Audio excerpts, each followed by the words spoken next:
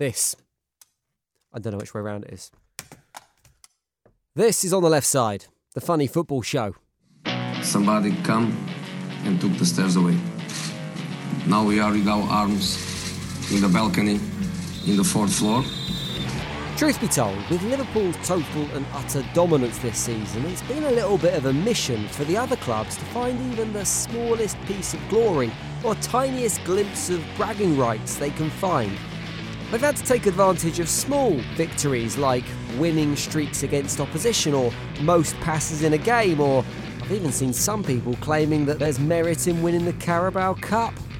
I know. Anyway, potentially there was a small nugget for Southampton this weekend as Shane Long became the first ever player, maybe, to score a Premier League goal with his bell end. Which does leave me with the slightly difficult task of trying to avoid making any inevitable cock/long gags on the podcast this week.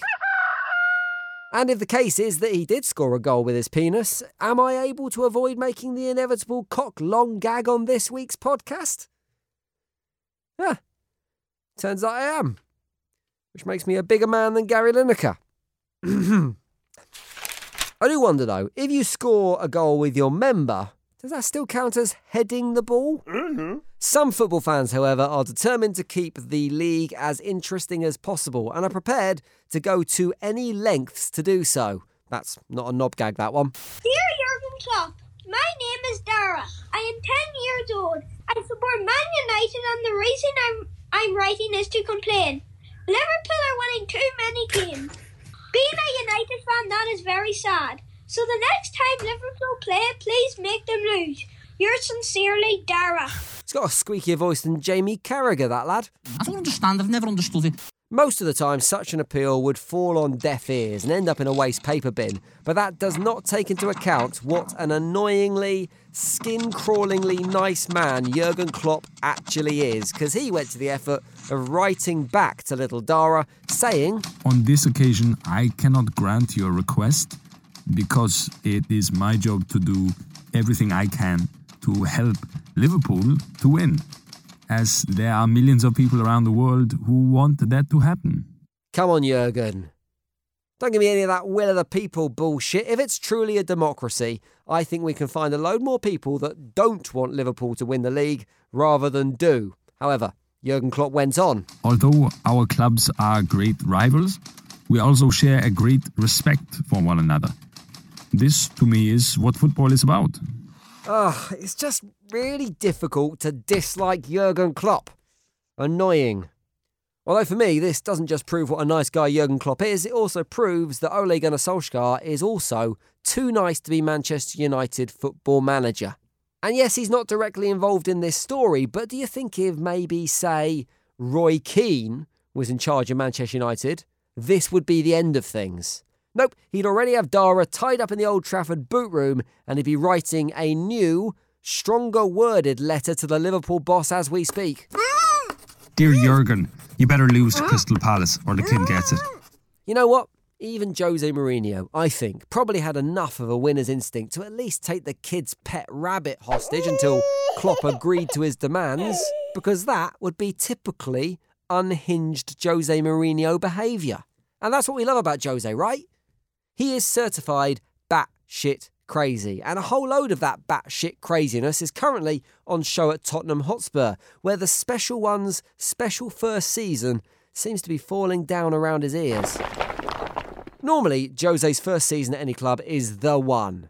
It's when he wins the trophies before promptly imploding, having arguments with everyone and trying to burn the club down to the ground. And the chances of him having that special season have been greatly reduced by injuries to first-team choices Harry Kane and then Son Heung-min. And the pressure might be a little bit too much for Jose, whose press conferences of late have been even more off the wall than we've come to expect. When we arrived, we were in the -12 floor. We got the stairs and we started climbing. Okay. But immediately in the beginning, the stairs, they broke. Okay, I'll stay with this. I don't get it, but I'll stay with it. So we were in trouble. We found a way. We started climbing. Lots of work, lots of effort. And when we are arriving on the 4th floor... Why the 4th floor? Now we have 2 options. One is to give up and fall and normally die because it's the 4th floor. Another way is to fight with what we have. No stairs, but arms. 2 options? Are they the only Does anyone know what the fuck he's talking about? I have absolutely no idea what Jose was talking about, but I do know this. If he ever gives up football and is looking for a new career, then house building should be at the bottom of his list. What kind of house has 12 floors underground, unless it's some kind of secret government building or an evil genius's lair? In fact, I bet Jose's house does have 12 floors underground. Plus, he really should have thought about putting in a lift, because no one wants to walk 12 floors underground to get your washing out the tumble dryer. But even if you forget all that, for God's sake, what did you build the stairs out of that they all broke? Paper? Straw? Whatever fragile material Harry Kane's ankles are made of? Dion Dublin would have hated it. I mean, there is a man who loves a staircase. There's your stairs going to the bedroom. Stairs just there going up to the bedroom. There are your stairs going up to the bedrooms. He was, of course, talking about the injuries to Kane and Son, which has not only given Jose the thing he loves more than anything else. What? Himself? Good point. Which has not only given Jose the thing he loves second most above everything else. A bloody lovely excuse. But it has also given him the opportunity to roll out as many tortured analogies as he bloody well likes. And here's another. This is our situation. It's like to go to a fight with a gun without bullets. So we did what we could do. No wonder football hooliganism isn't what it once was, eh? Turning up to a gunfight without any bullets? Novice behaviour.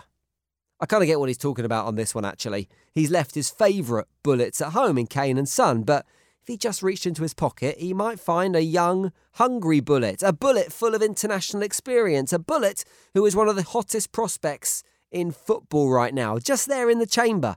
Or the Premier League. Ah, fuck. These analogies are hard, aren't they? Either way, he could end up playing the very highly rated 21-year-old Dylan Parrott up front. Oh, Jose playing a young player. Oh, that's the best joke I've ever written for this show. Seriously though, Jose has lost it. But he's still making more sense than Steve Bruce, who seemingly mistook a journalist in his most recent Newcastle press conference for a waitress at the team hotel. How's the plate then, Steve?